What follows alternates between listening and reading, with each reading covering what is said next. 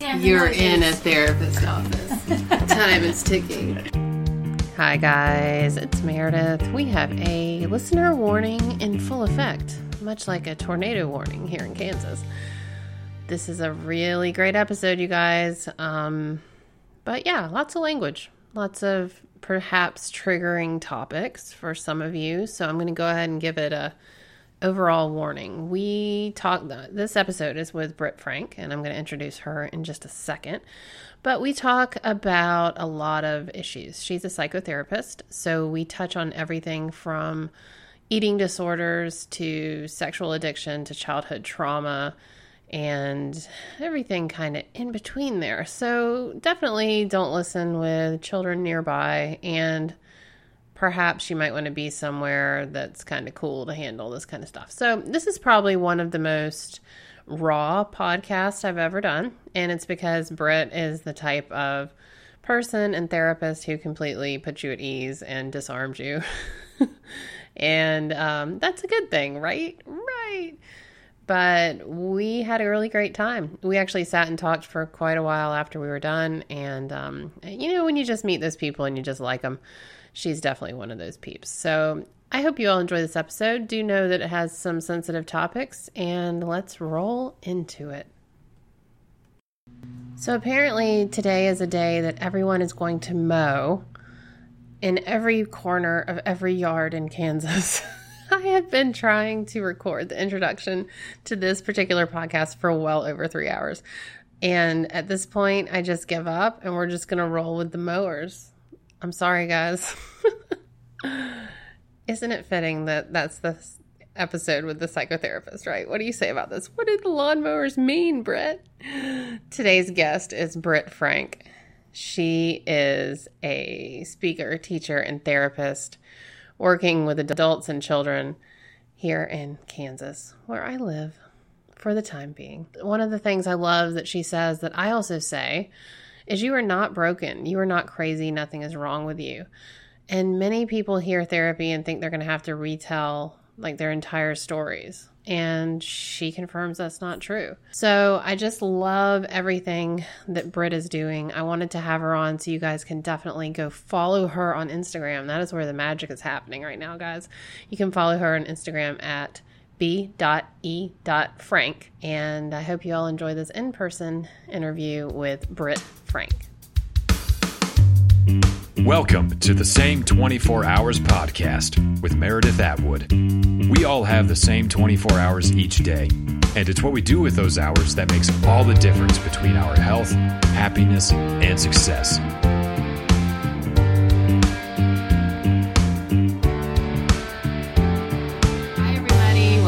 To another episode of the Same 24 Hours podcast. I'm your host, Meredith Atwood. I am in person interviewing Britt Frank. Hello. Hi, Meredith. So Britt is a psychotherapist and trauma specialist, and we thought we would have this very light, airy interview in person. She is Britt, not Brittany. We were talking about that before we started. So tell me a little bit about Britt and how important it is to call someone by the name that they're given, that they want to be called, right? The name that they choose. It's so funny. The conversation I've been having since I made is, what's your name? It's Britt. Is that short for Brittany? No. Are you sure? Yes, I'm sure. Thank you, though. I'm absolutely positive. And then, well, what does it say on your driver's license? As if I wasn't, thank you so much. I didn't know. You're right. My name is actually Brittany. Right. So it actually is important that people feel a sense of choice over, do they want to be called by their given name or do they prefer another name? It matters. Yeah. And calling someone a name, whether it's a nickname or, even a pet, I hate the word pet, pet name, that's, power, right? I mean, to choose what you call someone is very significant. It is, and luckily my parents don't tech, but I was in New York seeing them, and my father was all like, "Hey, kiddo," and little girl. It's like, ew, no, yeah. I'm grown, and actually Britt will do just fine. Thank you. Funny. It matters. Yeah, I mean, that's interesting. I mean, I've always called my kids monkeys and stuff like that. Maybe they don't want to be called animals, but I know my son likes monkey, and then recently he's taken to calling us mother and father. How's that land for you? So I think it's funny because I know he's doing it to like get under my skin, but it drives my husband insane because he's like, hello, father. I mean, it's kind of has a serial killer kind of feel, you know, like, you know, standing over you with a ball-peen hammer or something. Hello, mother. That's funny. But yeah, importance of names. So, Britt, let's talk a little bit about what you do. I found you through a friend, actually through Stella's CrossFit coach, Ben, said, you've got to follow Britt on Instagram. And I think I was logged into my Lizards account at the time. And so Matthew the Lizard followed you on Instagram first. And then I couldn't figure out what your account was, so I messaged him and said, what was her account again? So you got 2 follows from me. But sweet, thank you. I love so many things that you posted, and I just thought, you know, this would be a really great conversation around trauma, because I had no idea trauma was so, and I don't know what the word is, maybe common or amongst us. We all have it. Yeah. And I think I get a lot of pushback. I don't have trauma. I was never in a war or whatever. It's like, okay, well, trauma is not just about being a combat vet or being in a natural disaster or being assaulted. Trauma, by definition, is anything that's less than nurturing. That doesn't mean we're going to wait a minute. Yeah. Anything that is less than nurturing is trauma. That's one definition. Okay. That doesn't mean everything less than nurturing will traumatize us. It just means... Okay. As a kid, anything that you get that's less than nurturing can be registered by your nervous system as trauma. And that's an important distinction, I think, too, is your nervous system is what you're talking about. Yes. And so how is that connection? Like, your mind doesn't know how to deal with what just happened? Yeah, it's funny. The guru of the field of somatic experiencing, which is what I'm certified in, Dr. Peter Levine, and he always says, and I love this, that trauma is not in the what happened. It's not in the event. Trauma is in the body. So you and I could experience the same car accident, for example. And for you, for whatever reason, doesn't bother you, you move on. And for me, it could be a PTSD nightmare, where for years I'm having nightmares and flashbacks. And that's not about strength or weakness. That's not about, you're a better woman than I am, even though you're pretty badass. It really is how our nervous system registers safety versus danger. Wow. You know, we're animals, so our brains are not wired for happiness, nor are they wired for logic. Our brains are wired for life and death. They're wired for survival. Stop. So much.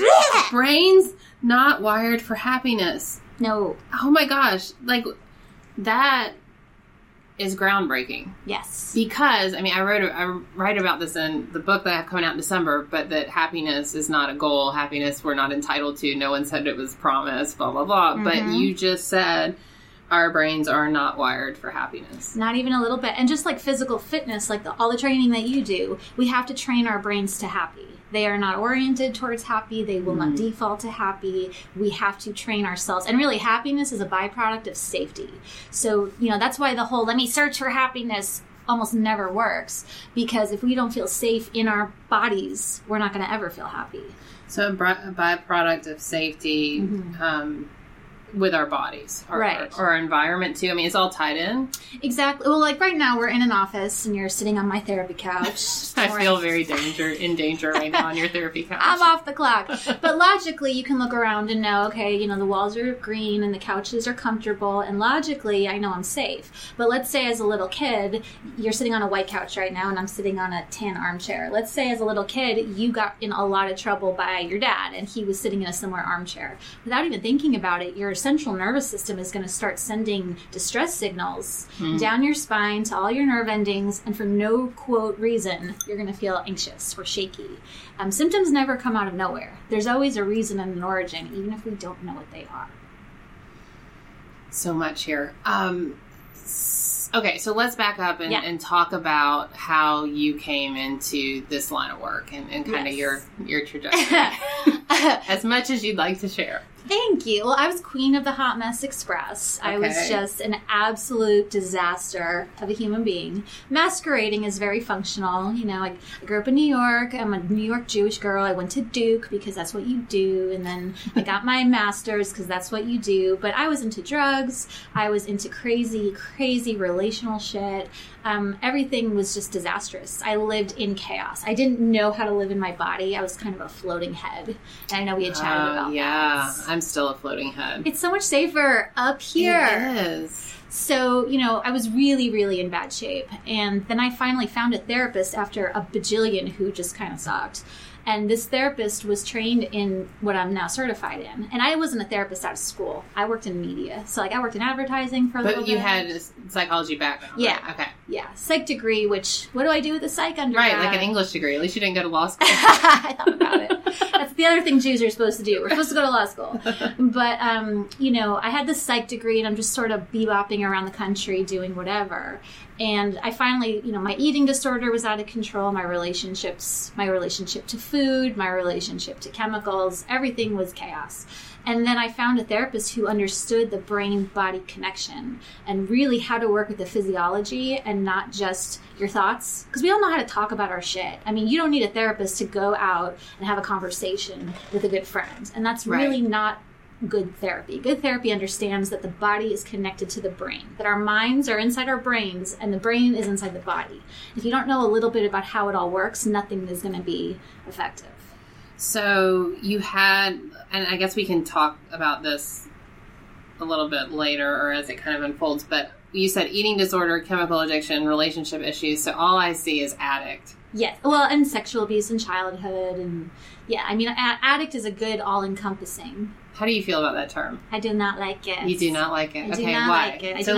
Are we going there? Yeah, okay. Yes, because I always say I'm an addict, and so importance of giving myself a name, and you know, I've talked to a lot of alcohol, and I hate the term alcoholic. Yes. So I don't know if that, I mean, I guess it's probably the same kind of connotation, but.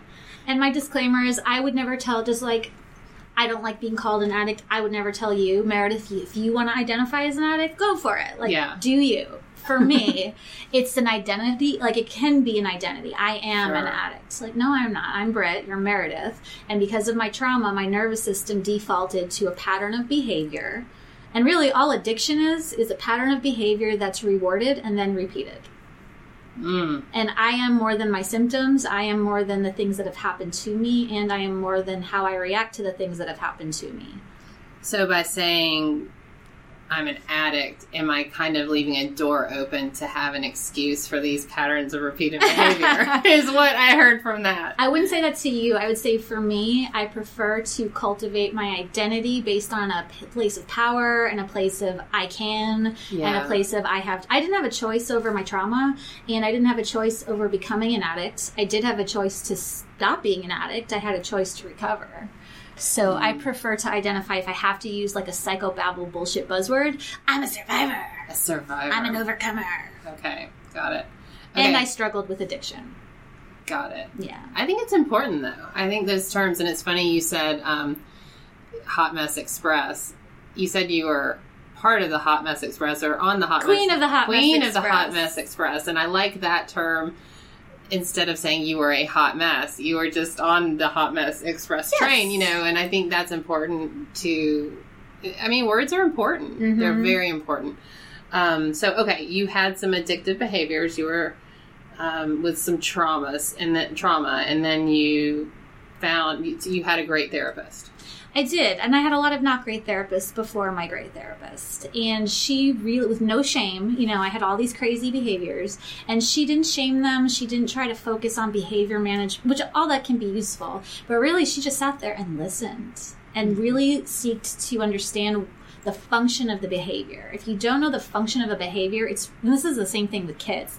If you don't understand the function of why they're doing something, you're not going to be able to really attend to the wound that's causing the behavior in the first place. So she helped me learn how to make friends with my body and listen to it and parent myself like I would if I were parenting a kid. Those are important words. Tend to the wound. Oh my gosh. What if the wound is hemorrhaging? Yes. What if there's multiple stab wounds? And you're just bleeding out. You're just bleeding out. Then it's really important not to shame it. Because if you add a shame story to a symptom, it's never going to heal. So it's like, okay, Meredith, you're into blah. This is what your hemorrhaging out looks like. Well, okay. What do we do first? How do we triage this? Approaching it like you would in the ER. If you went to the ER with a gunshot wound, they're not going to sit there and be like, so tell me about your mother and father. And what was it? It's like, just tend to the goddamn wound and we'll figure all that out later. Right. So. And they're not going to mess with the little injury either, like the broken toe. It's going to wait. Exactly. Yeah. So first things first.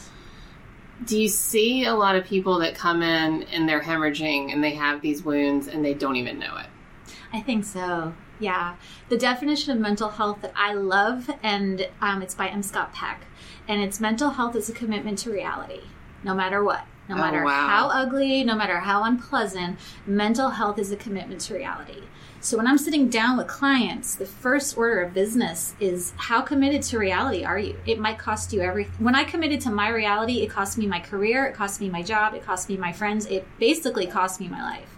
And I had to start over from nothing, from scratch.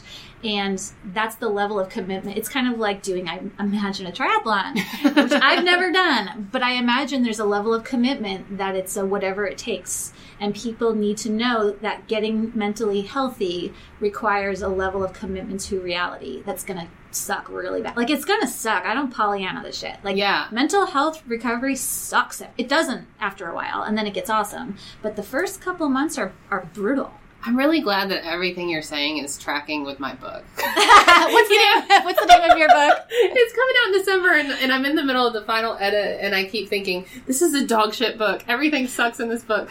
Because I'm in that phase, and I text my editor, because when I submitted it, I'm like, this book is great. And now I'm like, this book sucks, but that's the writer's, like, the creative up journey. And down. Yeah. And so it's funny, because one of the big things, and you've probably seen it on social media, is the truth onion. Like, that you have to hold this truth onion and you have to keep peeling until you get to the stinky putrid core and get your head out of the sand. Reality is what it is. It is there, and until you look it in the eye, you can't change anything. Exactly. And we call it in, like, Jungian. I'm not a Jungian trained analyst. Jungian. Jungian. I know. That's such a hard word. Jungian. I just want to attribute credit. And it's called shadow work. And it's really coming face to face with the most, like you said, putrid, vile, unpleasant, just foul pieces of ourself, of our soul, of our psyche. And this is not about excusing bad behavior in others. Ultimately we look at everything. But I could sit here and point and blame, well, this was my mom's fault, and this was my dad's fault, and this was his fault, and this was her fault, which may be true in certain cases, but ultimately coming face to face with your own darkness is what heals people. Wow. And it's a scary journey. So, because we don't want to know. No, I'm a nice person, Meredith. I don't want to admit that everyone is shit. Everyone has that. We all have. You're like, no, don't say that. We all have a shitty part of ourselves. We all have a survivor part that's a dog eat dog. I will destroy you just to, well, I'll speak for myself. Yeah. Back in my insanity, I would have destroyed people without even a thought. I got off on it. That was power for me. Like, let me destroy you and manipulate you just to what? I had what people would call borderline personality disorder, which is an addiction. She's making quotes with her fingers. With my fingers. It's not a personality disorder. It's an addiction. And I will take all the heat that I get from that because I've experienced it from the inside out. It's an addiction. Borderline personality is an addiction. Yeah, we just went down a rabbit hole here. Okay, we have time. Let's do a little brief rabbit hole because apparently that's a big controversy. Big, huge controversy. Okay. So, and I can sum it up quickly. Yeah. All an addiction is at its core is a pattern of behavior that's repeated as it's rewarded, despite negative consequences, despite all the shit. Personality disorders are patterns of behavior because of a shattered sense of self that are rewarded and repeated. That's it. When you treat a personality disorder like you would treat an addiction, they heal. They are not chronic, lifelong things. So the reward for treating someone like shit is power. Yeah. Yeah. Yeah. Or attention or, whatever. That's my brain emoji going through the roof.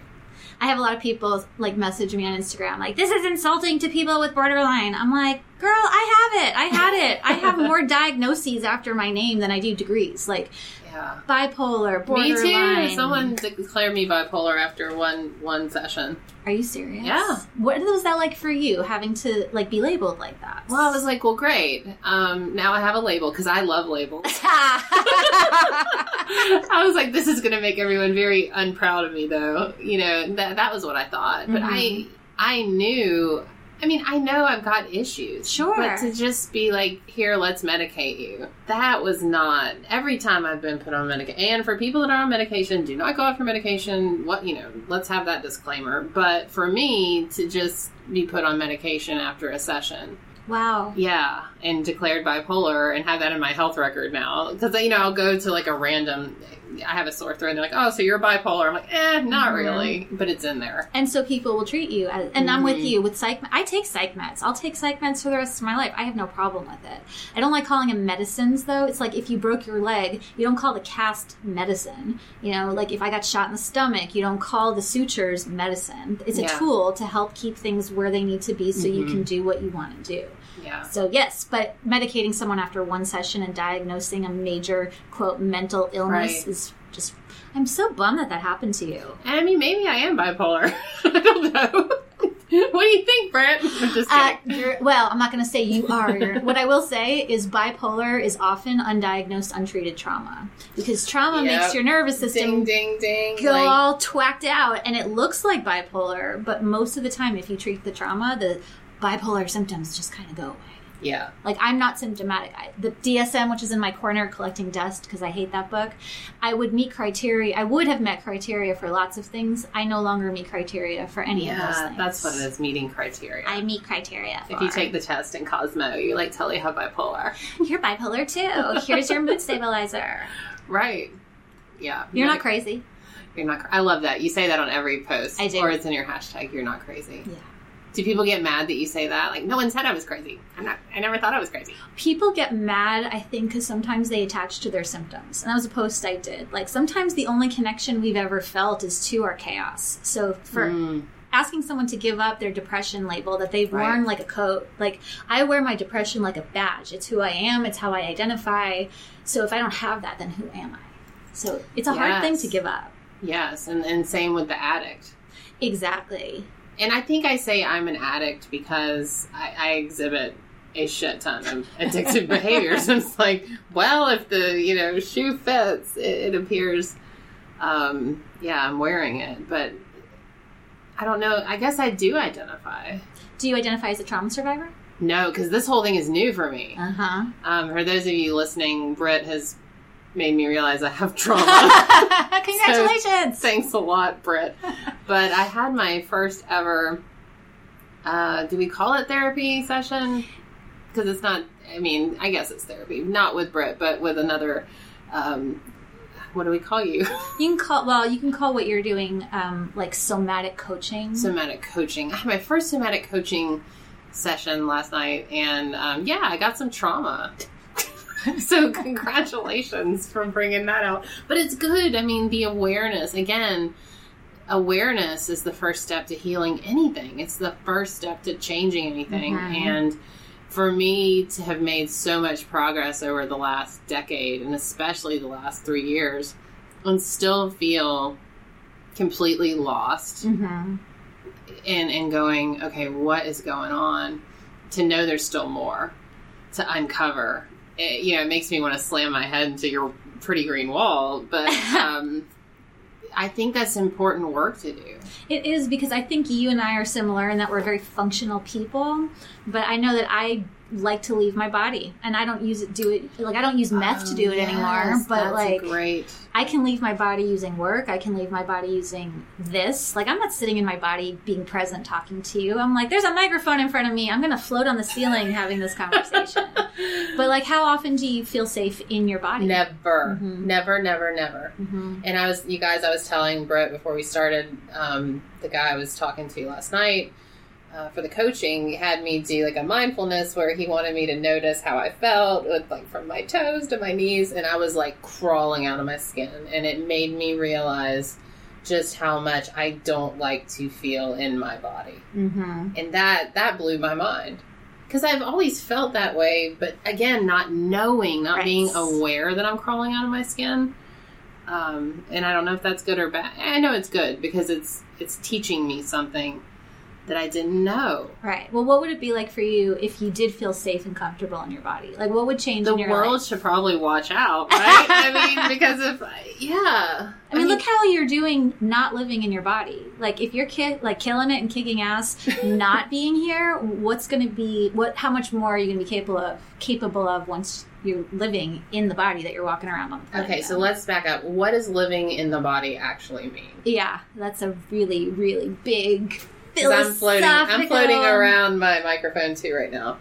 You know, you could call it just feeling embodied, you know? Like, I know how to feel comfortable. I know how to relax. I know how to go up and be excited. I know how to come down and be relaxed. And all elements of the emotional spectrum are available to me. I think that's the best way to describe it. Like, I run pretty hard. It's hard for me to chill and regulate and relax. Often I feel like my car is stuck with the gas on and I can't find the brakes to pump them. So living in your body means you're driving a car where the brakes don't squeak and the gas doesn't stick to the floor and you can have a smooth ride. How's that? That seems impossible. That seems like garbage. I mean, really, I was thinking, and I think this goes back to my issues with eating, my weight, my size, how every time I sit down, I'm immediately drawn to, okay, is my stomach rolling over my pants and why is my back fat popping out and hitting your wall? Like, right now, I'm like, why is this bra making this back fat come out and hit the wall? I mean, I'm 5 feet from your wall. You know what I mean? But that is what I experience in my body constantly. Right. And I've noticed recently I'm aware of when I don't have those thoughts because I'm like, I just went 10 minutes without hating my body. Yeah. And, you know, people, I get a lot of pushback on this too, and the pushback that I get is that, well, eating disorders are about society and being fat or thin, and it's about control. And that's all part of it. And I've had every eating disorder that there is, like all of the ones in the DSM I've had, like overeating, undereating, restricting, purging, all of them.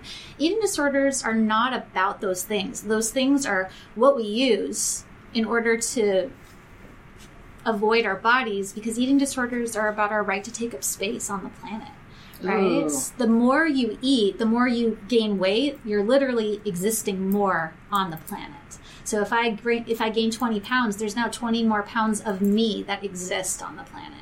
And that's a hard one if you've been taught, or either directly or indirectly, that you don't matter and you're inadequate and you don't have the right to exist. So what a lot of people will do is they will restrict in an effort to shrink themselves down to not take up space on the planet, or they'll overeat and take up more than what's theirs to take because it feels safer. And that's me. I identified that several years ago. I've always felt, and this sounds weird, but I've always felt sorry for women that could be picked up and carried somewhere. I've had that sensation from a young age. Like, I don't want any man to walk up behind me, pick me up, and carry me somewhere. And I think deep down I have purposely made myself heavy. And I mean, if my husband comes up and tries to pick me up, he laughs because I put both feet on the ground and make myself heavier. He's like, stop making yourself heavier. I'm like, don't pick me up. Like, I don't want to be picked up. It doesn't feel safe. No. Yeah. I don't. And I won't ride a motorcycle for that reason. I don't want to be at any. And so, yeah, I think. And that's a really big push and pull, right? Because I want to be smaller because I want to feel better in my skin. I want to run faster. I want to feel more attractive. But at the same time, I have a core belief that I need to be heavier so I'm safe. Right. And our nervous systems will reinforce that. So if I get too small, and that's my belief, that small means danger because someone could pick me up and take me away. As soon as I lose weight, I'm going to start having panic attacks and I'm going to have anxiety and I won't know why. Or sabotage. Like I'm in. Exactly. Yeah. So do you think, and we don't have to go into me personally, but as a child, I was very much raised to be skeptical and pretty much fearful of all strangers. Stranger danger was huge. Like, if you see a van, don't walk behind it. If I see a freaking van now, I freak out. You know, I'm terrified. In like the candy van, right? Free candy, and it's like a murder van. Yeah, the murder van. Right, the murder van. And but I lived my life terrified that someone was going to take me. And I know my parents were trying to instill in me the safety and all that, but they literally made me terrified that I was going to be snatched all the time. Right. And I'm so glad you said that, Meredith, because their intention may not have been bad. Right. And this is true with trauma. Trauma does not care whether your intention was good or bad. Regardless of your parents' intention, it's the impact that their choice had on you. So I really like to separate out a person's intention from the impact. Well, they didn't mean to hurt me. Well, that's great, but like they may not have meant to run you over, but your leg's broken, so you still have to fix it. Right. And so they may not have meant to scare the crap out of you and put you in a perpetual state of fight or flight, but they did. Mm-hmm. Yeah, when I think back to my early childhood emotions, fear. Mm-hmm. And it was just a kind of a cloud of fear. Mm-hmm. I was scared of not having enough to eat for my little chubby body. I was always hungry. I was scared of not having enough to eat. I was scared of getting snatched by the murder vans. There was a lot of murder vans then, though, too. Because that was that's the thing. That was the thing. I was scared a lot, and not because necessarily of anything directly in the house or whatever, but made to fear everything. And that's less than nurturing. Yeah. That was less, I mean, food issues and eating disorders are all about nurture needs, feeling safe and nurtured. And so anytime there's an eating issue or a weight issue or a food issue, there's a safety thing there and a nurture thing there.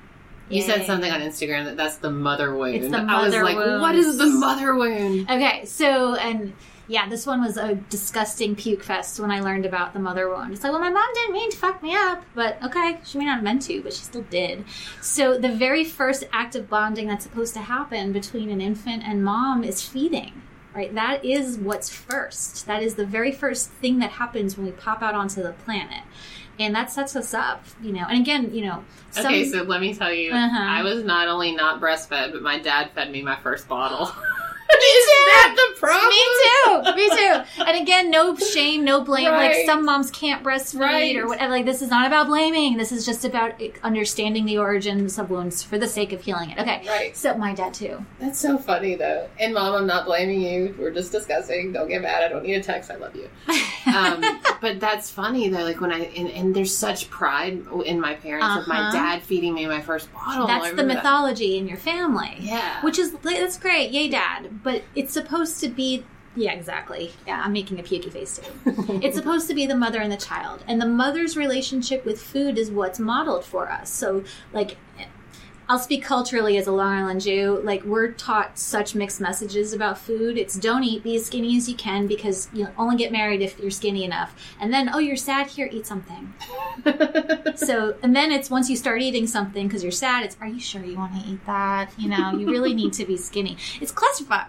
And so, you know, it's supposed to be the act of feeding is the first sacred thing. And then the next thing is mom models how to nurture ourselves through our use of food.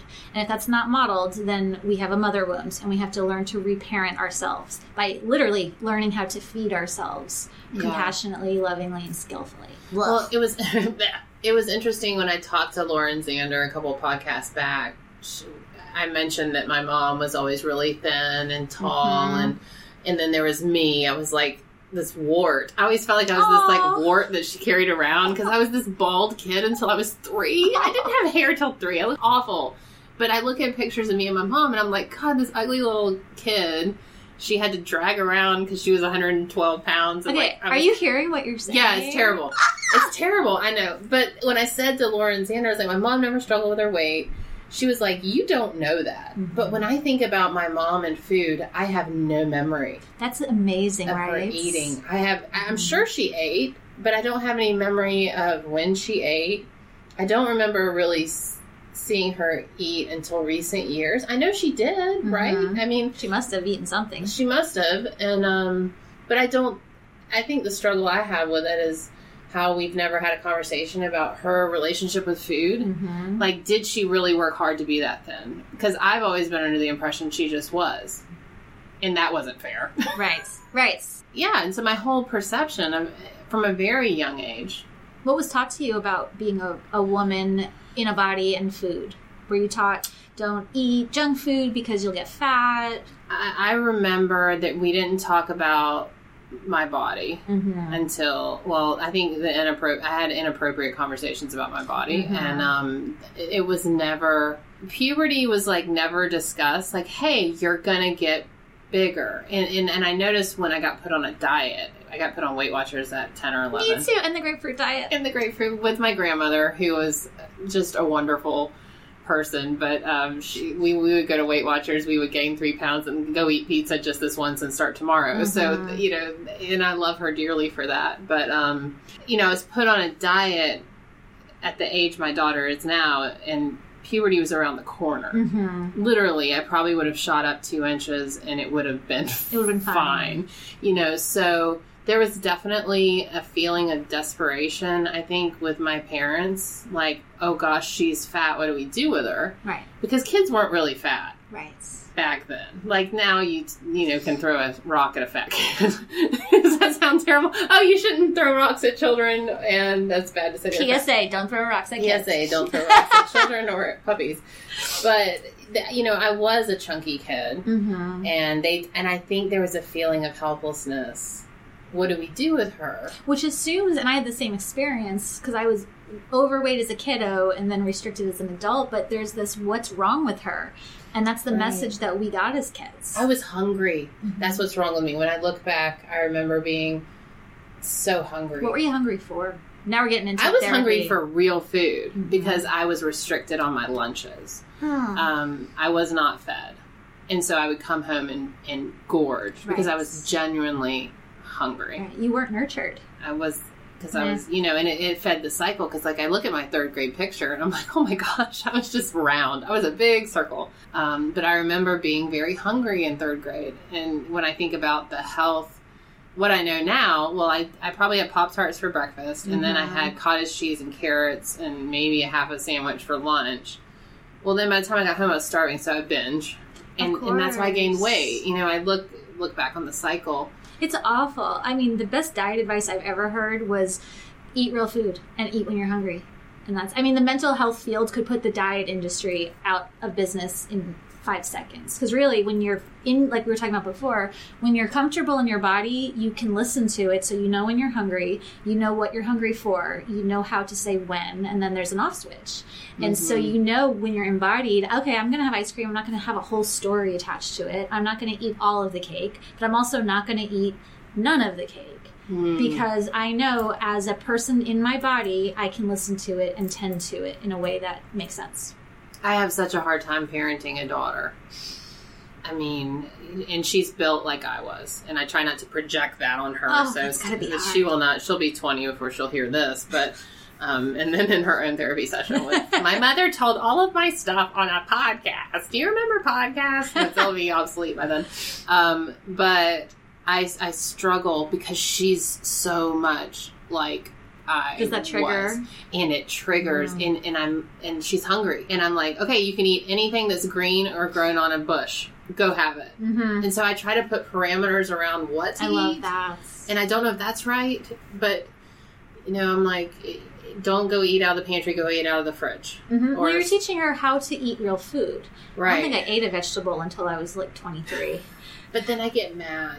Mm-hmm. Like then I see my reflection of myself in her, right? When she's like, I'm hungry, and I'm like, you just freaking ate. And I want, like, everything in me just cringes, and I'm like, you've had enough to eat, you know, and I'm like, don't say, you know, I'm like, bite my hand before I say a word. But that passed.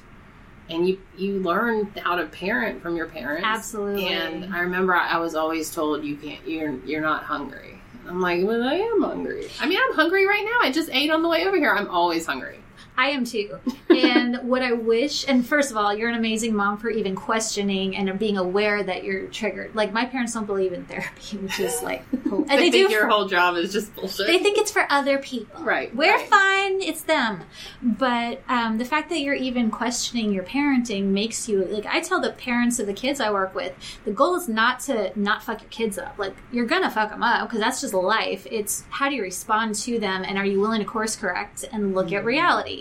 Which you are. I wish my mother had said to me back after I would eat, 6 donuts and I was still hungry, to actually ask me, all right, what are you actually feeling in your body? Is it in your tummy? Is it in your chest? What are your emotions right now? Are you feeling sad or scared?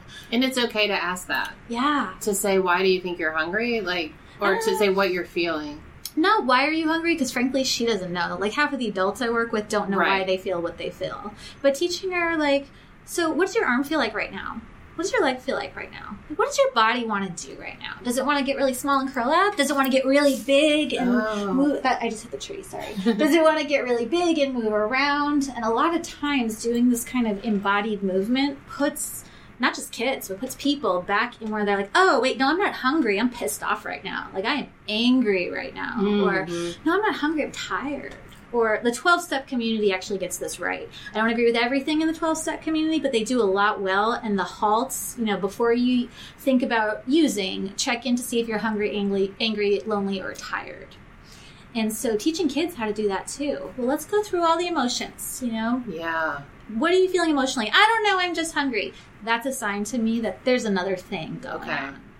Oh, that's really interesting. And when you said that, actually makes me realize when I binge eat, I am angry. Always, I do it out of anger. And I didn't realize that until you just said that. And it probably goes back to the idea I'm trying to make myself bigger and more powerful, right? So I need to get some fuel so I can go kill some people. Yes. Well, from a nervous system, like survival physiology lens, it's really, if we're talking fight, flight, and freeze, binge eating is kind of a fight. I mean, it could be any of them.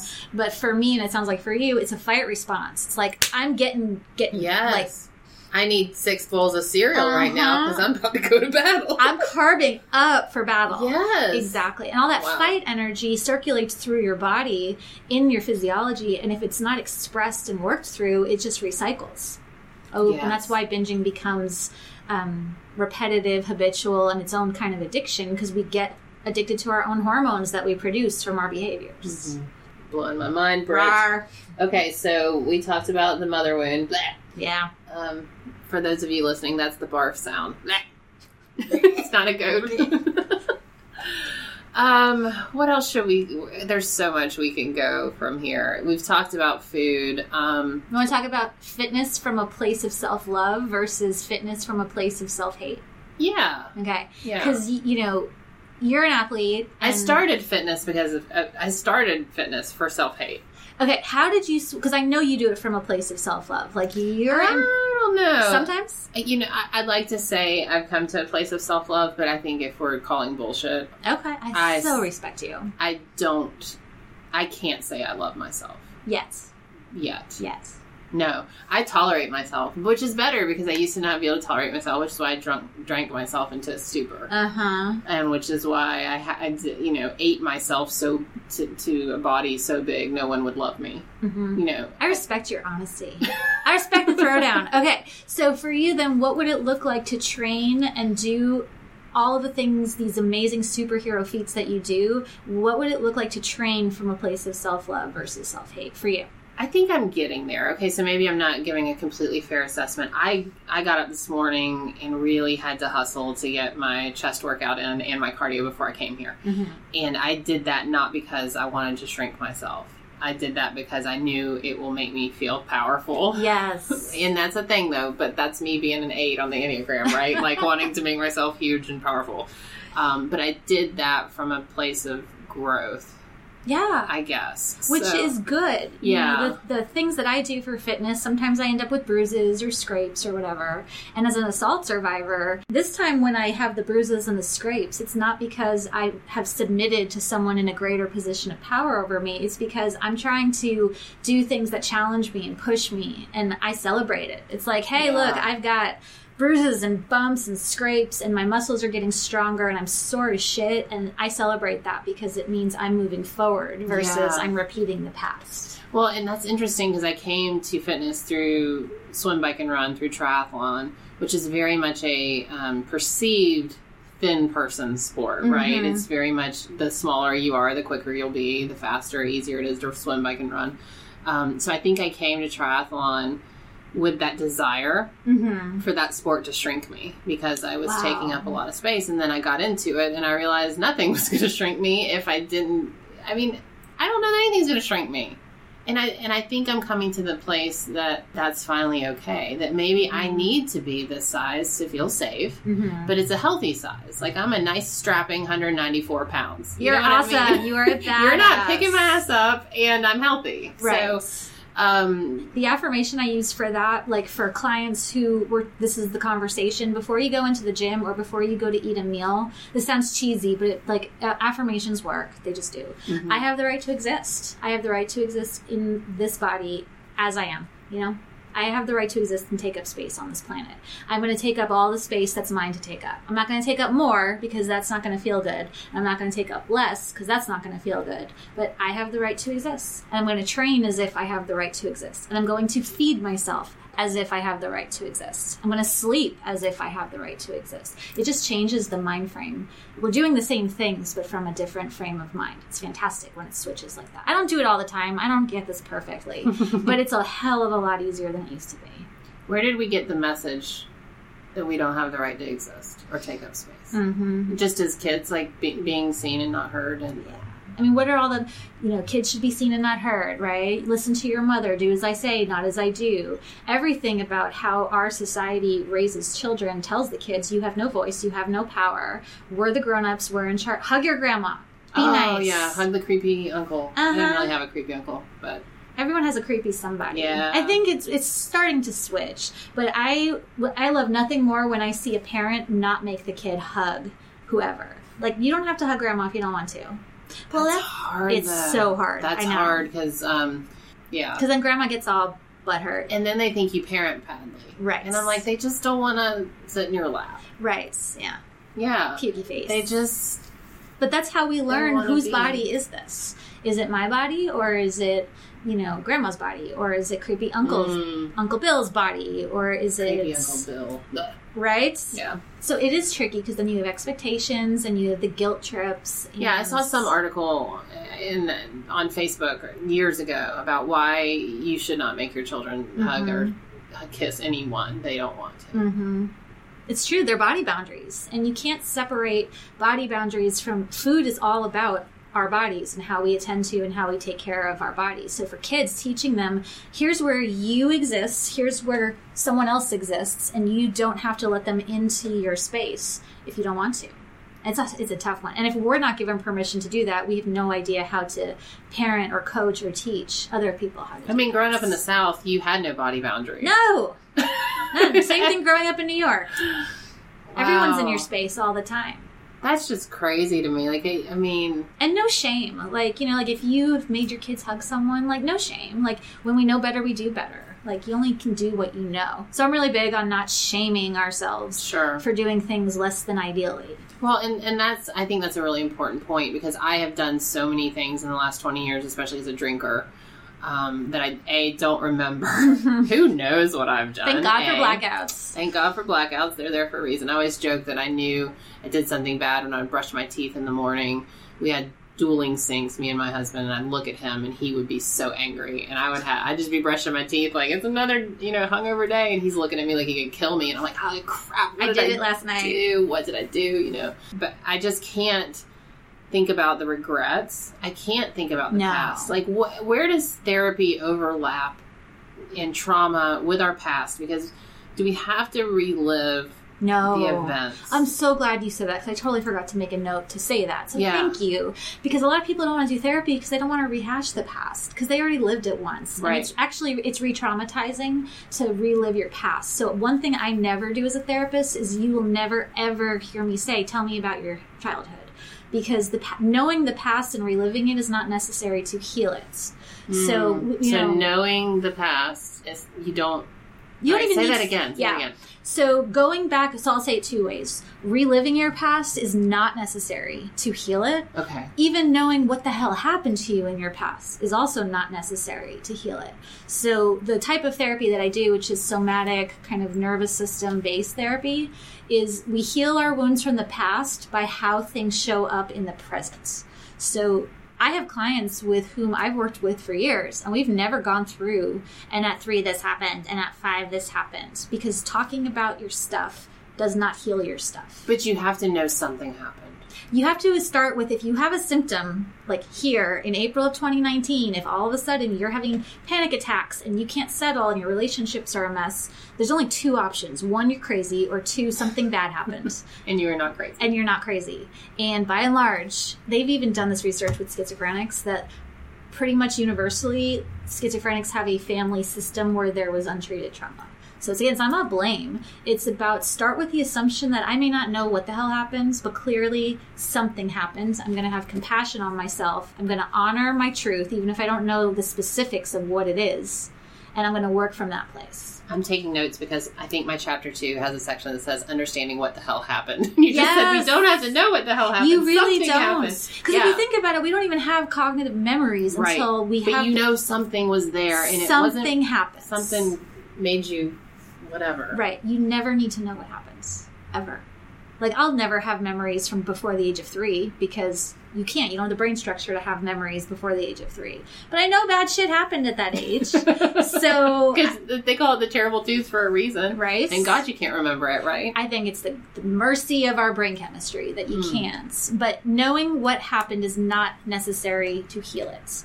And people who say, well, you can't change the past. What's the point in doing therapy? Well, you can't change the past, but you can change everything about how your brain responds in the present to the things that happened from the past. And it's all working with the body.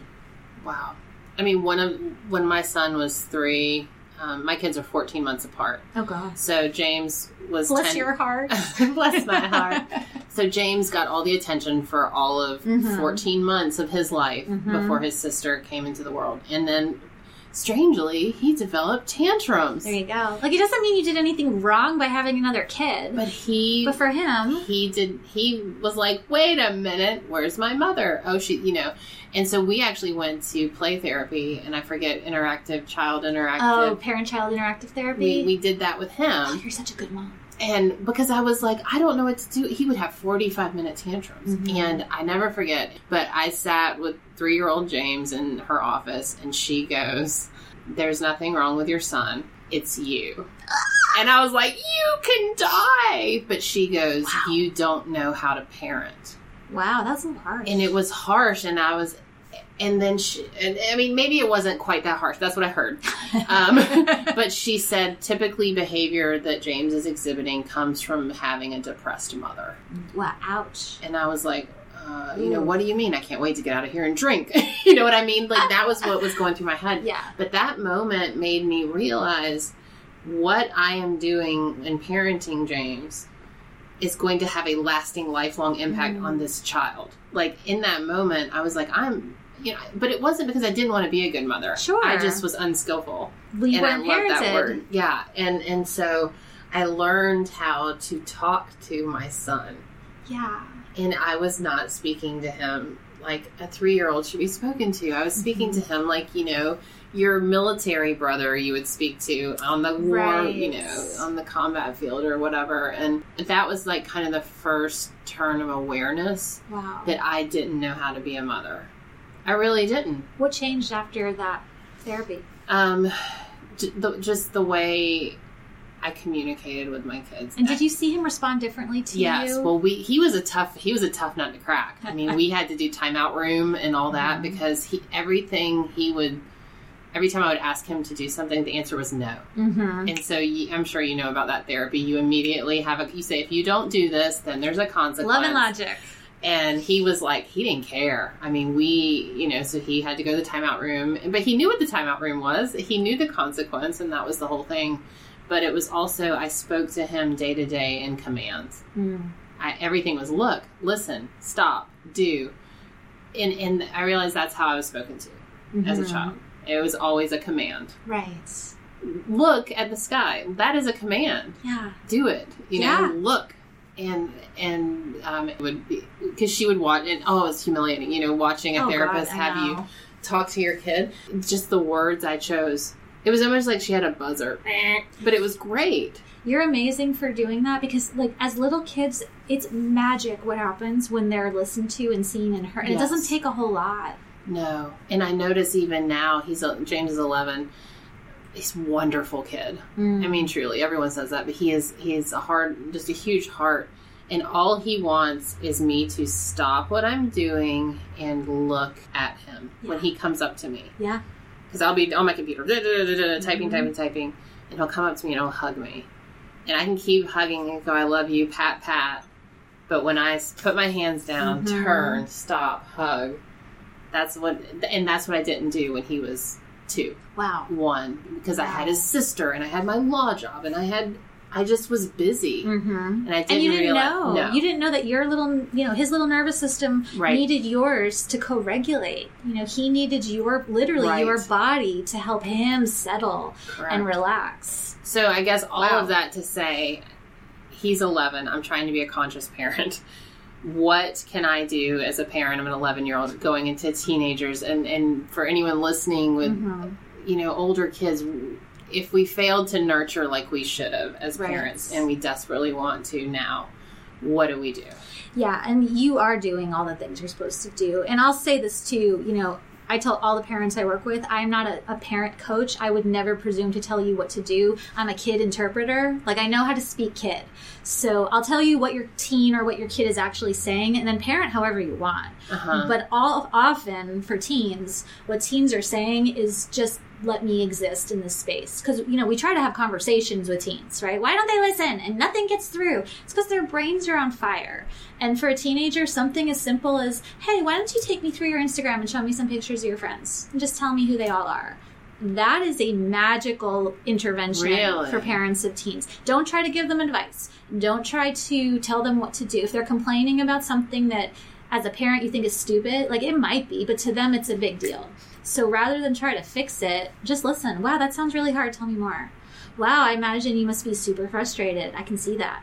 Even if you don't agree or even if you think it's silly, just being present, if they're listening. And recognizing their feelings. Yeah, validation. Validating. Yeah, that's the word I was looking for. Like, Meredith, right now, not right now, but if you were my teen, Meredith, you seem really angry. That's pretty much right now. Meredith, you seem angry. But instead of asking them why questions. Yes. No one likes to be asked why automatically implies you're doing something wrong. Why are you doing that? Why do you feel that? Why are you saying that? Just, hey, I noticed you seem really angry. I'm available if you want to talk. That is powerful. That tells your teenager, you don't have to talk to me. I'm not commanding you to talk to me. I'm seeing you. I'm seeing that you're hurting, and I'm available if you want to connect. What do you think about parenting from a standpoint of treating them like they're real people instead of just children? Like apologizing. When I mess up, and I know it, I go to them and I deeply heartfelt apologize. And I don't know if that's like a parenting fail. No, oh my God, no. You're modeling how to be a human, right? Because I grew up with parents that were titans. They were bigger than the gods. Right. Like, you don't question their authority. Correct. And so, of course, I grew up having a fear of authority, people-pleasing, perfectionism, all of the things. As a parent, for you to say to your kiddo, hey, you know what, buddy, I did that wrong. And here's how I think that my mistake, you probably felt really sad when I said that. And I just want you to know that that was wrong of me to say. And in the future, I'll make sure that, I'm not trying to do 6 things at once when you come to me. Is there anything that you need me to hear about what that was like? Like, holy shit, if people parented like that, I would be out of a job, and that would be great. Right? Not just parenting, but even in relationships. Modeling being a human, and it's imperfect, and it's messy, and it's complicated. But what a better gift to give a kid than to show them skillfully and in an age-appropriate way your humanity. Well, James and I got a little crossways a couple weeks ago. He was shutting down on me. Like, I could just tell he was just... Yeah, the walls went up. The walls went up, blinds went up, and he was not having any communication with me. And I just wrote him a letter. I love that. And I stuck it on his sink, and it was probably too much, but I just felt that my heart needed to tell him that I was sorry I wasn't as good of a mother when he was a baby as I wanted to be. And I feel like it was, but he's a very smart and mature child. And you know your kid. You're the expert on your kid. You know what he can manage. Yeah, and so I did, and I told him, I said, I wish I could go back and just, put you in the baby carrier and carry you around. And it was just, I tried to be very heartfelt that I wish I would have been better, but I'm trying so hard to be, what he needs, and that if I'm here if you need me. And that's basically what I said. And we didn't talk about it. I know he saw it, but he asked me like a couple days, because he's a 5. And so he had to marinate on it. And for those of you who would wonder what my numbers, I'm reading about the Enneagram, and so you number personality anyway. But he had to marinate on it for like 4 days, but he came to me and he's like, do you mind if we talk this evening? Your 11-year-old son? My 11-year-old son. Wow. And so he said, can we have a private talk? I was like, oh, don't say the word private, but sure. And so we did that. And he didn't want to talk about anything important. He just wanted, I mean, it was important to him. Right. But nothing nothing heavy. No, he connected. He received that. He received it. And he did because he reached back out to you to connect. Oh my God, that's that gives me the chills. And so I'm like, oh God, did I do too much? But I just desperately want them to not suffer. Yeah. And I know they've got to suffer. Right. But I want them to not suffer the way I have. Mm-hmm. And not out of fear. Like, oh, I don't want you to have this terrible life. Right. You want them to feel loved and seen. Genuine, yeah. So what are words we can say? Like, I know we have to show action. Mm-hmm. But what do we tell our kids, our students, if you don't have kids, or whoever, or a kid at the grocery store? Mm-hmm. Like, what do we say to this next generation that maybe they won't be as kind of traumatized or lost as we might be? Yeah, I like to tell people, and this is true with parenting, coaching kids, and again, just relating to other humans of the same age group. Instead of using I or me or my statements, switch those to you and yours, and really switch the, well, I think this, well, I think you should do this. Taking the word should out of our vocabulary is a good start. But instead of to a kid, I really think that you should have worked harder on that test. It's like, hey, you seem really sad about failing that test. I imagine you must feel a lot of shame right now. You really because kids really What if they say no, but now I do? Thanks, Mom. And if he's just like, no, you're crazy. Oh, okay, so you're not feeling sad. Okay, so I wonder if you're feeling angry. No, I'm fine. Oh, okay, you're feeling fine. So, all right, buddy, I'm guessing that you're feeling uncomfortable and you don't really want to talk about all this. So, okay, so we don't have to talk, but really naming what you think they're experiencing. Because if you're wrong, they'll tell you. I think you're sad. No, I'm not sad. I'm pissed off. Okay, so you're pissed. But the power of tracking and mirroring language, here's what I'm seeing from you, is really settling to the central nervous system. Oh, wow. That's interesting. Meredith, I see that you're taking that in, and you're leaning back. I see that you're taking that in. The light bulb. Your head is attached to your body. You're leaning back. I mean, in play therapy, not the interaction therapy that you did, but in typical play therapy, we literally follow the kids around. Now you're picking up the ball. Yes. No, we did that too. Mm-hmm. I was like, this is garbage. Oh, I see. I don't know if I was allowed to say I see. No. And now you're picking up the blocks. And now I was like, this is going to be the death of me. Did it work? Yeah. Yeah. It's about recognizing what they're doing. They're existing, right? And you're recognizing. And just validating it. Oh, look, you've decided to go into the dollhouse. Except don't say look. Oh, yeah. You're right. Yeah. Fail. Now you're going into the dollhouse. Right. And now you're choosing to pick up that doll. And now you're choosing to put the doll down. Now you threw the doll against the wall. And now you're going over to the Play-Doh. Now you're stabbing mommy. Like, exactly. Without judgment. There's some really crazy shit that you see in play therapy. Yeah. And you just name it. It's powerful work to just see someone and name what they're doing without trying to change them or change. It gives a message to them that I am accepted, I am seen, and I have the right to exist. Well, and I think knowing what I know about James as a young child and knowing the wonderful heart he has as an 11-year-old, the tendency for parents to want to discipline over strong-handedly, or you have a delinquent child, or this child needs to get beat because it is a feral child. It's not true. No, and I'm all about consequences. Actually, if kids don't have consequences or limits, they suffer. They suffer. Right. Think about a parent enabling a drug addict. Like without limits and consequences, we're going to suffer pretty intensely. But disciplining a child from a place of compassion and not a place of rage, right? As a parent, as the adult in charge, my job is to regulate myself, recognize that this little kid is not trying to fuck my reality. They're just like doing their thing. Okay, buddy, so if you choose this, you're choosing this consequence. And then if he chooses the consequence, don't get mad, just set the consequence. Okay, well, you chose this, which means you're choosing to have this consequence. That's a bummer. So, next time I'm going to try to help you make better choices. Right.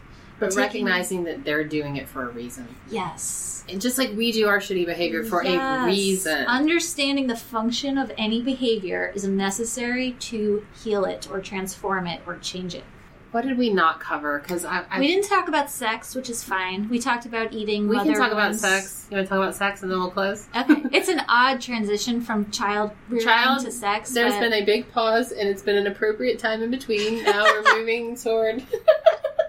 Well, we can talk. Did we cover exercise? I think we covered the taking up space. The taking up space and exercising from a place of love and not a place of punishment. I was so bad the other day. I ate cake. Now I need to... No, you're never... I am bad... Sorry, this is my last rant on food. You're never bad when you eat shit. Like, it's really important that we change that language. I'm not good when I eat carrots, and I'm not bad when I eat cupcakes. These are my choices, and some are healthy, some are less than healthy, but I'm always good. Like, Meredith, you are always good even when you're abusing the fuck out of yourself. I'm always good even when I'm abusing when I'm smoking meth and not eating for 5 days and doing crazy shit, I'm still good. I'm not bad. And so taking the shaming language off of the food relationship is really useful in healing the relationship. And eyes on your own plate, right? Uh-huh. Stop commenting on what people are eating. Whether you think that they're too thin, the whole, like, she's so thin, eat a cheeseburger, like, that's really abusive to people. And so is fat shaming on both sides. Yeah, I love that. Eyes on your own plate. My journey with food is my journey. My biggest, Roxanne Gay, she makes me crawl the walls. And I hope she hears this because I would love to get into a Twitter debate with you. But she's always commenting about that. Like, why is everyone in LA not eating bread? Or like, she had this thing where she saw two people sitting at a table, two thin women in LA, and they were like, no, you eat the bread, no, you eat the bread, and she just did this whole thing on Twitter. Like a rant? It made me crazy. Like, I was like, 1, maybe they're gluten-free. 2, maybe it's none of your business. 3, maybe they're training for a figure competition. 4, and I made this whole list, and then someone from Australia chimed in and said, whatever, gave me like the Jennifer Lawrence eye roll gif, like, but yeah, as a bigger girl who has always been fat shamed, I guess, and felt subject to it, I'm to hear the others, I'm now like annoyed at all of it. It's an epidemic in our culture. We're just trained to take everyone else's inventory about everything, but you're never going to find internal peace by focusing on the external environment ever. Like, I'm not going to feel good about my body by fat shaming her or by thin shaming her. The girls that are struggling over the bread, maybe they both have eating disorders. Maybe they were both sexually abused and I'm going to take this way down. Yeah, well, we got to get to sex. That's good. Right. Maybe they were sexually abused, and as a result of their sexual abuse, they developed an eating disorder. And as a result of their eating disorder, they were in relationships where their intimate partner raped them, and then now they're fighting over the bread, which has nothing to do with the bread. Like, then fuck you for bread shaming them, because this is about childhood molestation and rape now. Right. So now you're rape shaming people. So you really don't know what people are struggling with. It's safe to assume we're all doing the best we can, so eyes on your own plate. Like, as I become less of a dick in the world, I am able to present more of a positive, less dickish, one less asshole running around. Right. And I mean, total light bulb moment with eyes on your own plate. Like, if I'm over here overweight trying to make myself bigger out of a place of fear. Right. And you're over there trying to make yourself smaller out of a place of fear. It's the same damn thing. Yes. Like, it's the same exact thing. It's the same thing. So, like, seek first to understand is a really good eating is disordered eating. Mm-hmm. And it always comes from fear and shame. Like, we're all in pain. We're all struggling to some degree. We'd all feel a lot better, a lot faster if we sought to understand. Like, hello, human over there doing the thing opposite from me. I see you're in pain. So am I. Like, hi, from my side of the street. Yeah. And I'm guilty of it. I've seen this small people and been like, well, isn't your life just easy? I've done it too. I mean, we all have it. She's so pretty. She must be a bitch. She's so thin. She must suck. Like, we've all done it. Yeah. But it's true. We're all hurting. Yeah. We are. We're all hurting. Kids who act out are hurting. Kids who need... What's the quote? I didn't come up with this. The kids who need love the most express it and make it the hardest to love them, or something to that effect. Hard to love. Right? So people who are acting out, however, are in pain. So let's be truth tellers and pain healers and not assholes. Okay, so let's talk about sex. Let's talk about sex. Speaking of truth tellers, pain healers, and assholes. That's a segue. Yeah. All right, so what about sex? I don't know. Where should we start with that? Well, when you don't talk about it with your kids at a young age, I mean, not an age-appropriate age, when sex is you're supposed to be a virgin when you get married, and sex is dirty. The dirty thing is such a crazy word. Like, that's so Victorian, old school. And again, whatever your personal faith is, teach your kids whatever you want. But the whole shaming people for having, like, penises and vaginas is really not setting them up for success in the world. Right? And all people who have sex issues have food issues. And almost all people with food issues have sex issues. Those are pretty, inextricably linked, because they both have to do with ingesting and taking in and the body. So, if you heal someone of sex issue, like, I'll speak like sex addiction, a sex addict in recovery is always going to turn into a food addict unless the original wound is tended to. That's interesting. And then people with alcohol tend to turn to food. Uh-huh.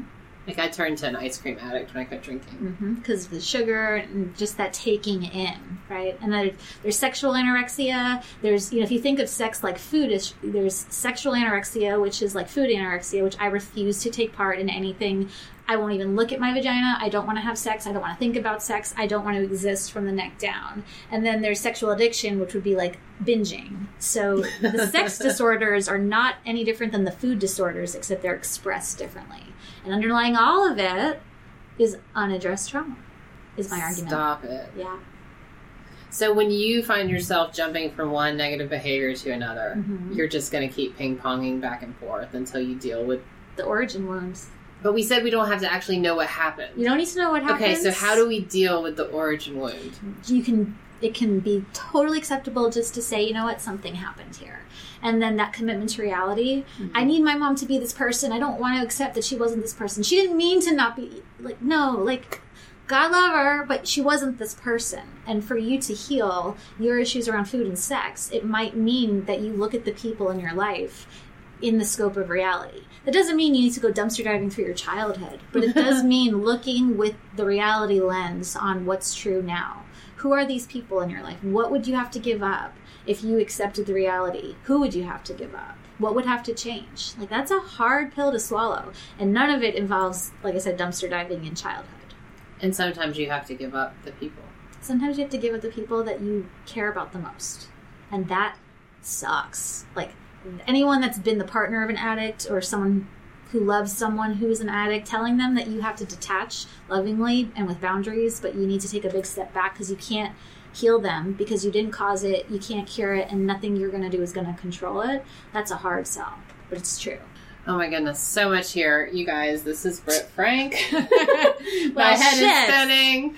I have a feeling we'll probably need to do this again. We made a follow-up. We covered, I think, everything. We covered everything. I'm looking at my bookshelf. I'm like, I got a question Mom, Dad. for you. Yeah. Looking at your bookshelf, controlling people. Oh, letting go of your past. Toxic parents. Jeez. Childhood disrupted. Tears to triumph. These are fun beach reads. Yes. Father hunger. Oh, dear sweet Jesus. What was the question? Yeah, moving on. Do you know people that don't have trauma? Like, I mean, is the human condition that we're all carrying around a decent amount of trauma? We're all suffering, and the best we can do is to try and just do a little better and not be an asshole. Like, I mean, do people not suffer? Are there people out there? That's a big question. So I think there's two separate questions. Are there people without trauma, and are there people who aren't suffering? I think not everybody is suffering with symptoms that meet criteria for post-traumatic stress or complex PTSD or bipolar. Not everybody has mental illness, and not everyone is symptomatic. I think the human experience is difficult. If you show me someone that claims to have absolutely nothing that was less than nurturing, nothing difficult, I would say that's a person in some serious denial. Right. Not everyone needs therapy. Not everyone needs to be in treatment. Not everyone needs the workbook on how to manage a difficult childhood.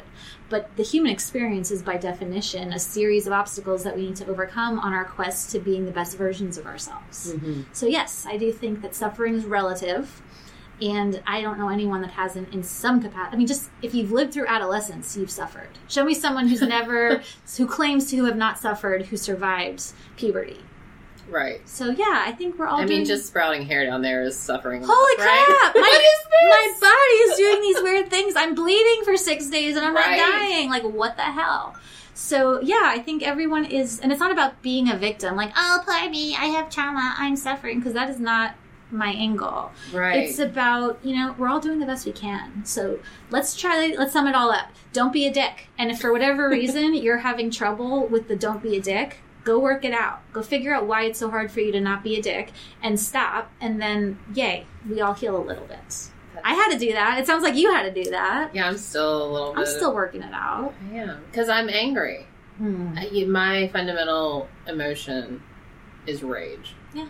Well, my hunch is that you were never given an outlet or permission to express it. Like, Meredith, you have the right to be angry. I see why you're enraged, and here's how to do rage. And there's nothing bad about anger. Here's how to do rage. Here's how to do rage skillfully. Get out of the pantry. That's not rage. Like, don't do rage in the pantry. Yeah, that's not going to fix it. But here's how to be angry. Here's how to be in a body and feel anger skillfully. Oh, wow. That's a whole nother... That is. Whole nother conversation. We should talk about anger. Just to help me. This podcast is just about me. I'll forget. Anger's great. I'll just leave it with anger is like a fire. Fire is not inherently bad. Fire in a fireplace is great. It warms us and we can roast marshmallows on it. Fire at a campfire is great. A fire, uncontained burning through a forest is devastating. Yeah. Anger is just fuel. And if it's properly contained and tended to, it's wonderful fuel. Yeah. It's energy. It's a sign that this isn't okay. It's a sign that there was an injustice done. Like, it's actually optimistic to be angry because at some level you recognize that what happened was wrong. Yeah. All right. I asked everyone the same question at the end of the podcast. Oh, crap. Podcast is the same 24 hours. We all have the same 24 hours in our day, but it's what we do with it that makes our greatest health, happiness, and success. I talk about that in my book, too. Happiness. What is something you do on a daily basis that makes your 24 hours great? What do you do personally? What are some tools that you've got in your toolbox? What is one thing? The best thing I've ever found in all my journeying and studying are the practice of morning pages. Julie Cameron, The Artist's Way, that book changed my life. So every morning when I wake up, before I do anything, I get out a journal and I do 3 stream of consciousness, longhand pages. I don't go back and reread them. When they're done, I just throw them away or I move on. But she says it's a way of stopping the thoughts from rushing at you like a pack of wild animals. It's just a way to start the day present and grounded. And I've done that practice now for 11 years. Wow. So you don't keep the pages? No. It's kind of like, when you wake up in the morning, the first thing you need to do is go pee. Yeah. Like, generally you don't pee and then, go swimming and looking at, look, my pee is green today. It's you pee, you flush. It's an elimination. Oh, wow. So for me, morning pages is an elimination to eliminate the waste. And sometimes they're as banal as, today I need to go to the bank and my gym class is in an hour. And sometimes I feel like I'm unlocking, I think Julie Cameron said this, I'm unlocking the secrets of the universe. But it's like working out. When I don't do it and I skip a day, I feel it.